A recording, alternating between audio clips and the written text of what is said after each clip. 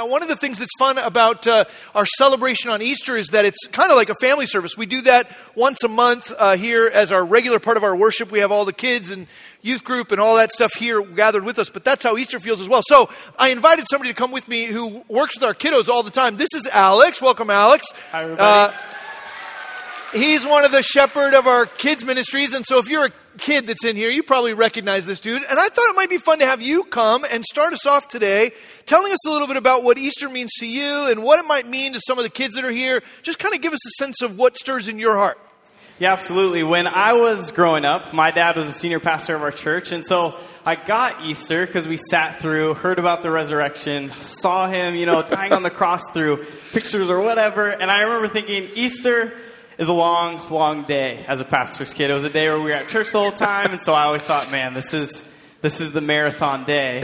But then there was this story that happened to me that our family and my dad used as a sermon illustration many, many times that I thought put the gospel in perspective. So as Darin teaches later on, my hope is that for all our kids in the room and for everybody, that we could take a step to zoom out and say we're separated from God, and it's through Jesus and his victory that we get to be with God. And so there's a story that my family has told for many, many years, and I'm going to share it with you guys. But before, I got to set the scene, all right? So I want you guys to all imagine you're in beautiful Washington. I think I have a picture on the screen here.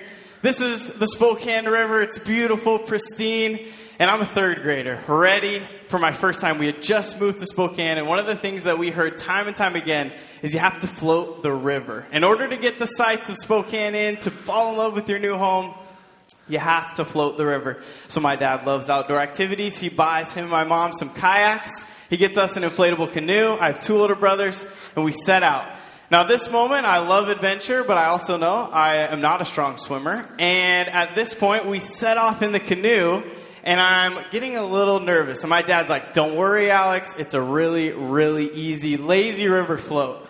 And my brother, my oldest brother, older brothers out there are so kind. He says, you're probably going to die. And I thought, he's right. I'm a terrible swimmer. I was a small kid, small adult still. And I was just thinking, this is going to be the end. But it's a lazy river. So we have about 10, 15 minutes of a beautiful river float. Oh, look at that. Amazing. But the thing about Spokane is there are two rivers that have the same name. The Big Spokane River and the Little Spokane River. And the Little Spokane River is just the beautiful floats. That's where you get to see the sights. The Big Spokane River is where there's rapids and there are whitewater rafting tours, and you have to be really experienced. And my dad, love him to death, a big researcher, apparently didn't think to look on the map and see which one we were going on. So we embark and we go around this bend, and my parents are ahead of us. Again, not like a caboose situation. They're just both storming into the river. And we round this corner, and we hear my dad go, oh no! And I remember thinking, this is it. This is the moment I was fearing. Travis, my older brother, was right. And I'm looking at him, I'm like, paddle backwards, Travis, paddle backwards. And I'm not paddling. I mean, I could barely reach the water at that point. I know as a third grader that seems impossible, but it was. Again, small third grader. So we come to this place where we're around the river, and I see these huge rapids.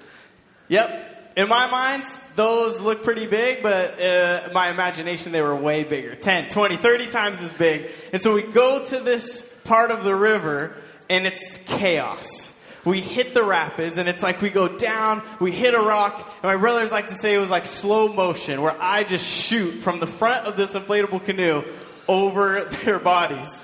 My middle brother flies to the side. My older brother's sinking with the ship. The paddles are gone. It's chaos, and I start going under the rapids, over the rapids, under the rapids, over the rapids.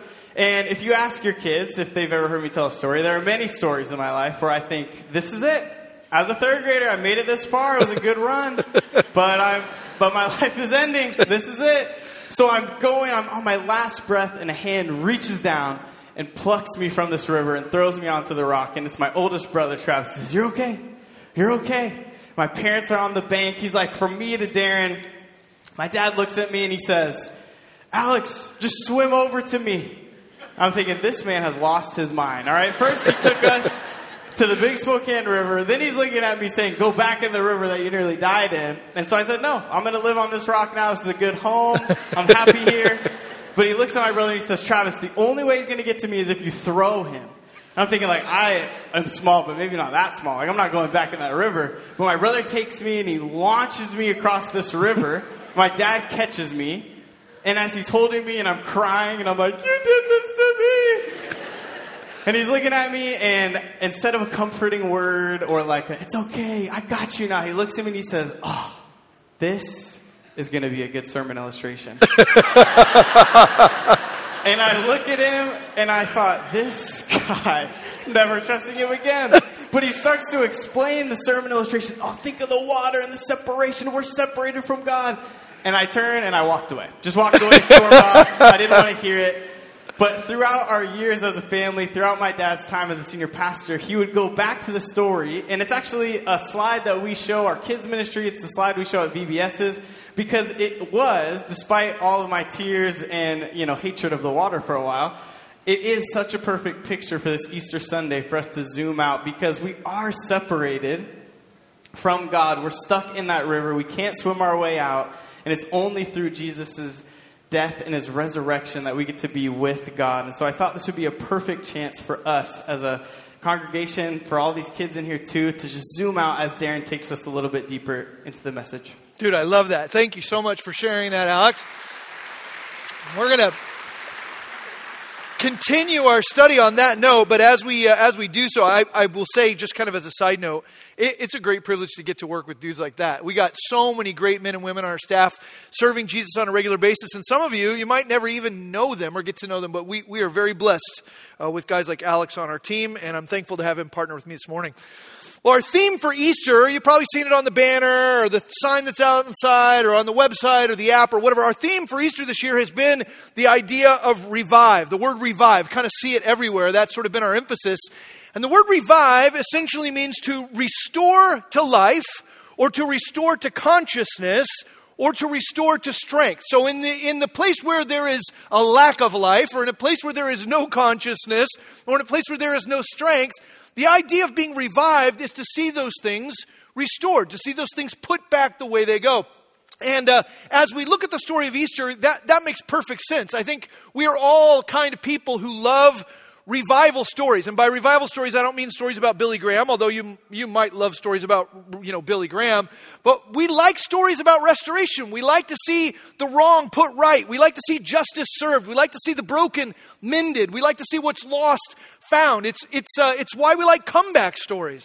It's why we like underdog stories. I mean, if you've ever been into Rocky, or if you were a Goonies fan, or you like The Avengers or The Hunger Games, you like any of those films, they're essentially about revival, right? They are about someone who was weak, or someone who was lost, or someone who was broken, coming back to be victorious. And we love those stories. My wife is a fan of, I don't know if you've seen these, but the romance stories where the two people hate each other, and then over time they fall in love. I don't know if you've seen those stories. I'm not as much into that. I kind of, that's just not exactly my jam. I actually got hooked in the last couple of weeks. I just got over COVID. So talking about revival, I'm feeling it, right? But I got hooked during COVID on this show called The Doghouse. Have any of you seen that? It's a show out of England where there's a rescue shelter that has all these dogs, and the dogs all have kind of sad backstories. Some of them only have 3 legs, and some of them only have 1 eye, and some of them have been abandoned or hit by cars or whatever. And in this rescue shelter, they not only take care of these dogs and restore them to life, but they match them with families. So these families come in and they tell their story. And some of them are people who are dealing with PTSD, or they've dealt with a breakup, or they're dealing with cancer diagnosis or whatever. And they match these hurting dogs with these hurting people. And what you end up seeing is this sort of incredible restoration that happens. I sit on the couch and I watch this show about a dog shelter and I sob, right? I'm just weeping and crying with joy and happiness because we love stories of restoration. We like seeing what's broken put to right. When we look at the story of Jesus, the story of the resurrection of Christ, what we've come here to celebrate today, is certainly a story about things being brought back to life, about Christ himself being brought back to life. It says in Matthew 28, this is one of the tellings of the story in the Gospels. It says in Matthew 28:1, now after the Sabbath, toward the dawn of the first day of the week, Mary Magdalene and the other Mary went to see the tomb. And behold, there was a great earthquake, for an angel of the Lord descended from heaven and came and rolled back the stone and sat on it. His appearance was like lightning and his clothing white as snow. And for fear of him, the guards trembled and became like dead men. But the angel said to the women, "Do not be afraid, for I know that you seek Jesus who was crucified. He is not here, for he has risen, as he said. Come, see the place where he lay. Then go quickly and tell his disciples that he's risen from the dead, and behold, he is going before you to Galilee. There you will see him. See, I have told you." So they departed quickly from the tomb with fear and great joy and ran to tell his disciples. And behold, Jesus met them and said, "Greetings." And they came up and took hold of his feet and worshipped him. Then Jesus said to them, "Do not be afraid. Go and tell my brothers to go to Galilee. There they will see me." Jesus is revived. When we stand on our tiptoes this morning and we sing these songs of celebration, part of what we're celebrating is that Jesus was dead and is alive. That he was crucified on our behalf, but he is dead no longer. That the stone was rolled away, and when the stone was rolled away, there was nobody in there. He had already risen from the dead and he was gone. The angel says, "Come in and take a look." He ain't there. We are celebrating the revival of Christ this morning. But we're not only celebrating the revival of Christ. That would be enough in some ways to celebrate that Jesus isn't dead, but that he's alive. But for the followers of Christ who've gathered in this church and churches like this around the world today, we're not just celebrating that something awesome happened to Jesus. We're not just gathered together to say, "Hey, isn't it so great that Jesus was dead and he is alive?" We are saying that, but there's something more to our celebration. There's something deeper and even more personal. You see, the reason we like comeback stories, the reason we like underdog stories, the reason we like stories about restoration and revival is not just because we can see the need for the broken to be fixed in the world, or we can see the need for the lost to be found. We can see the need for the dead and dying to be restored. We certainly can see that externally, but there's also a part in each and every one of us that want restoration in us. We recognize our own weakness. We recognize the places where we're sort of losing consciousness emotionally and spiritually, and we want to be revived. We recognize in our lives the need for an underdog story, and so we watch those movies and we read those books, and our hearts ache and the tears come because we too want to be restored. I remember even as a little kid, when I watched Return of the Jedi for the first time, right? If you've seen that movie, Return of the Jedi, this is kind of embarrassing to admit, but I was so moved by the fact that there was like this kid from the farm on Tatooine who could rise up and defeat Darth Vader, that I wanted some of that same revival in my own life, right? So I actually went, I don't know if you remember this from Return of the Jedi, but at the end of the movie, Luke is wearing like a black long sleeve shirt with a weird square that kind of snaps on the front, and then it unsnaps and he's wearing it kind of open. You know what I'm talking? You can Google that later. Don't do it right now. What I ended up doing is going to my mom and saying, "I want a shirt like Luke Skywalker." And of course, they don't sell shirts like that because he's in space. And so my mom actually ended up sewing a patch of fabric on the front of several of my t-shirts as like a fifth grader with snaps on it that had absolutely no function. It made no sense. Everyone who saw me thought, "What's wrong with that kid's shirt?" But I was identifying with the power of Luke Skywalker, right? I felt really proud of that. I looked for a picture of me wearing that. I couldn't find one. Whatever you're imagining, it's that bad, right? So whatever you're picturing in your head, it's worse than that. We not only feel the need for restoration and revival in our world, and I'm sure that having lived the years that we have in the last 2 or 3, you feel the need for revival in our world. And I don't just mean spiritual revival. I mean a restoration to life and consciousness and strength across the board. We don't just feel it in a corporate way, we feel it in an individual way. And so when I say, yes, we're celebrating that Jesus rose from the dead, but we're not only celebrating that Jesus rose from the dead, I don't want you to miss what we've already read in Romans 6, which tells us the second reason that we're celebrating this morning, not just because something great happened to Christ, but because of the great thing that happened to Christ, there is the opportunity for something great to happen in each and every one of our lives as well. The passage we read out of Romans 6 says this in verse 4. "We were baptized, therefore, with him by baptism into death, in order that just as Christ was raised from the dead by the glory of the Father, we too might walk in newness of life." If you're the kind of person who takes notes or you want to remember things, remember that phrase, walk in newness of life. It says here that if we are identified with Christ, our old life is dead like his life was dead, and we have been resurrected, and we have the ability to walk revived. That we have the ability to walk restored in newness of life. For if we've been united with him in a death like his, we shall certainly be united with him in a resurrection like his. We know that our old self was crucified with him in order that the body of sin might be brought to nothing, so that we would no longer be enslaved to sin. For one who has died has been set free from sin.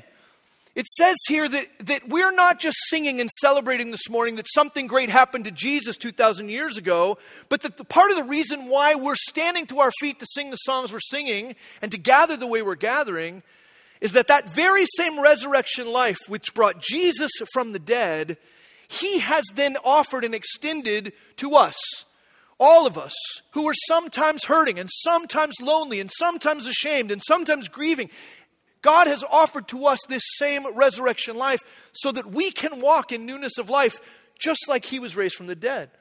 The passage here talks about liberty, it talks about unity, it talks about freedom, because what Jesus does for us is he sets us free from that sin.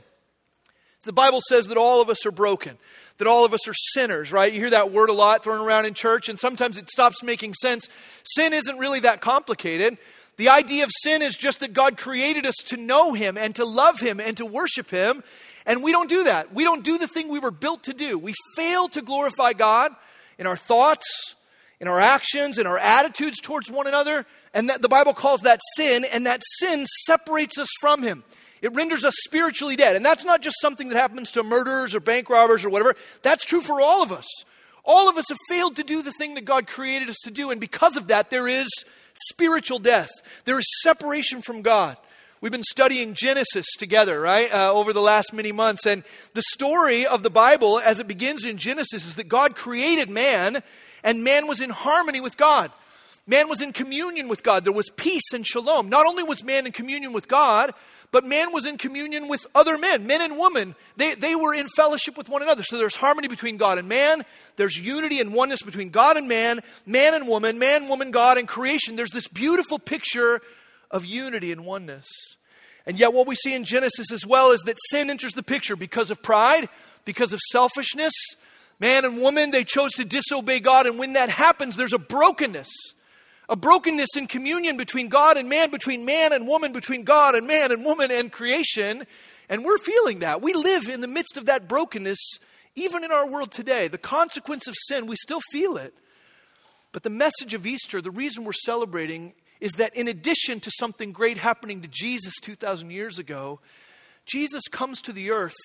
He takes our sin upon himself. The Bible says that he was a substitute. He died on the cross not because he deserved to or because he was tricked. Jesus wasn't murdered. No, you guys, Jesus went to the cross for a reason. He went there with a purpose. And his purpose was to restore us to oneness with him and one another. To recreate that unity. You know what we call that? We call it being revived. It's a restoration to consciousness, a restoration to life, a restoration to strength. Jesus came and died on the cross, and he rose from the dead.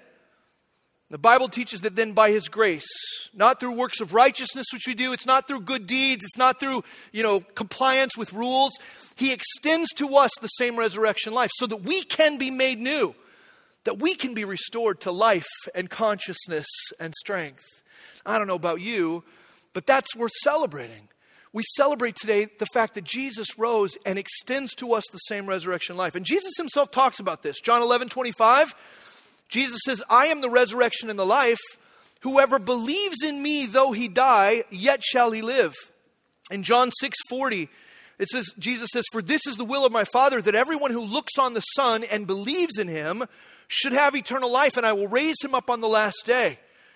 The apostles write in 1 Corinthians, Paul writes in 1 Corinthians 6:14, and God raised the Lord and will also raise us up by his power.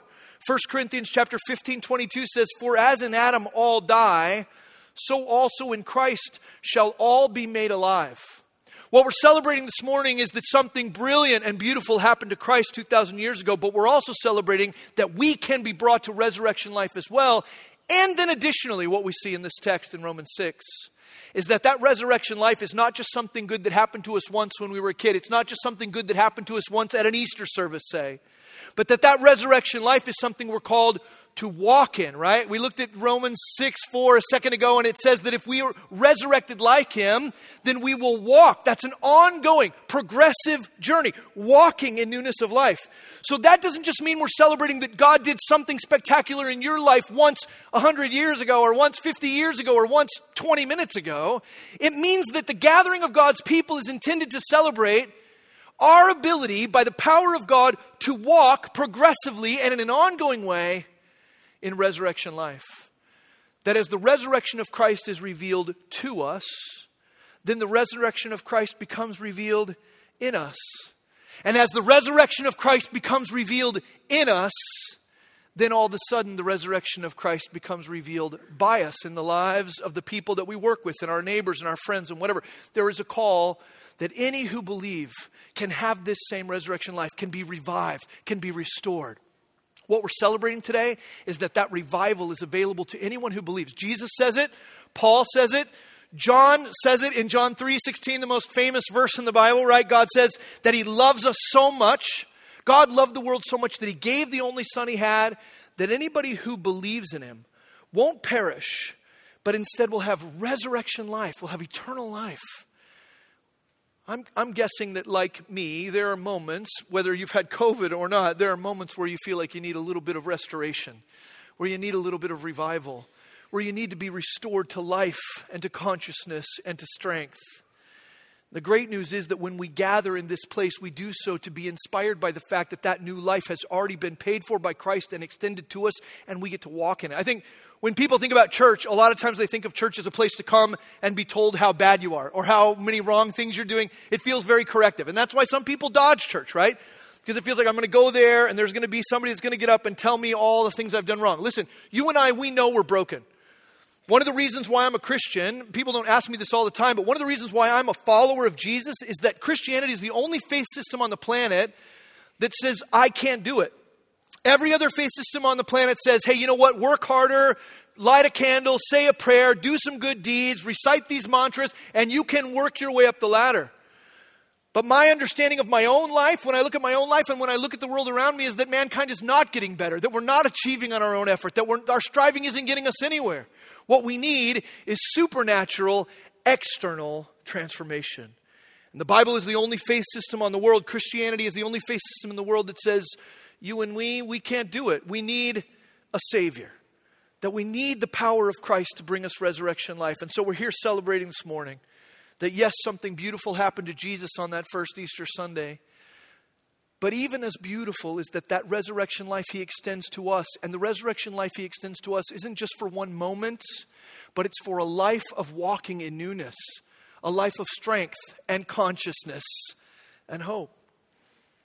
I'd love to have you bow your heads with me this morning. And in the room full of people, I know it's kind of tricky to get alone, but in this quiet place where it's just you and your heart, I'd love for you to just do a little bit of a self-diagnostic, a little bit of a personal inventory.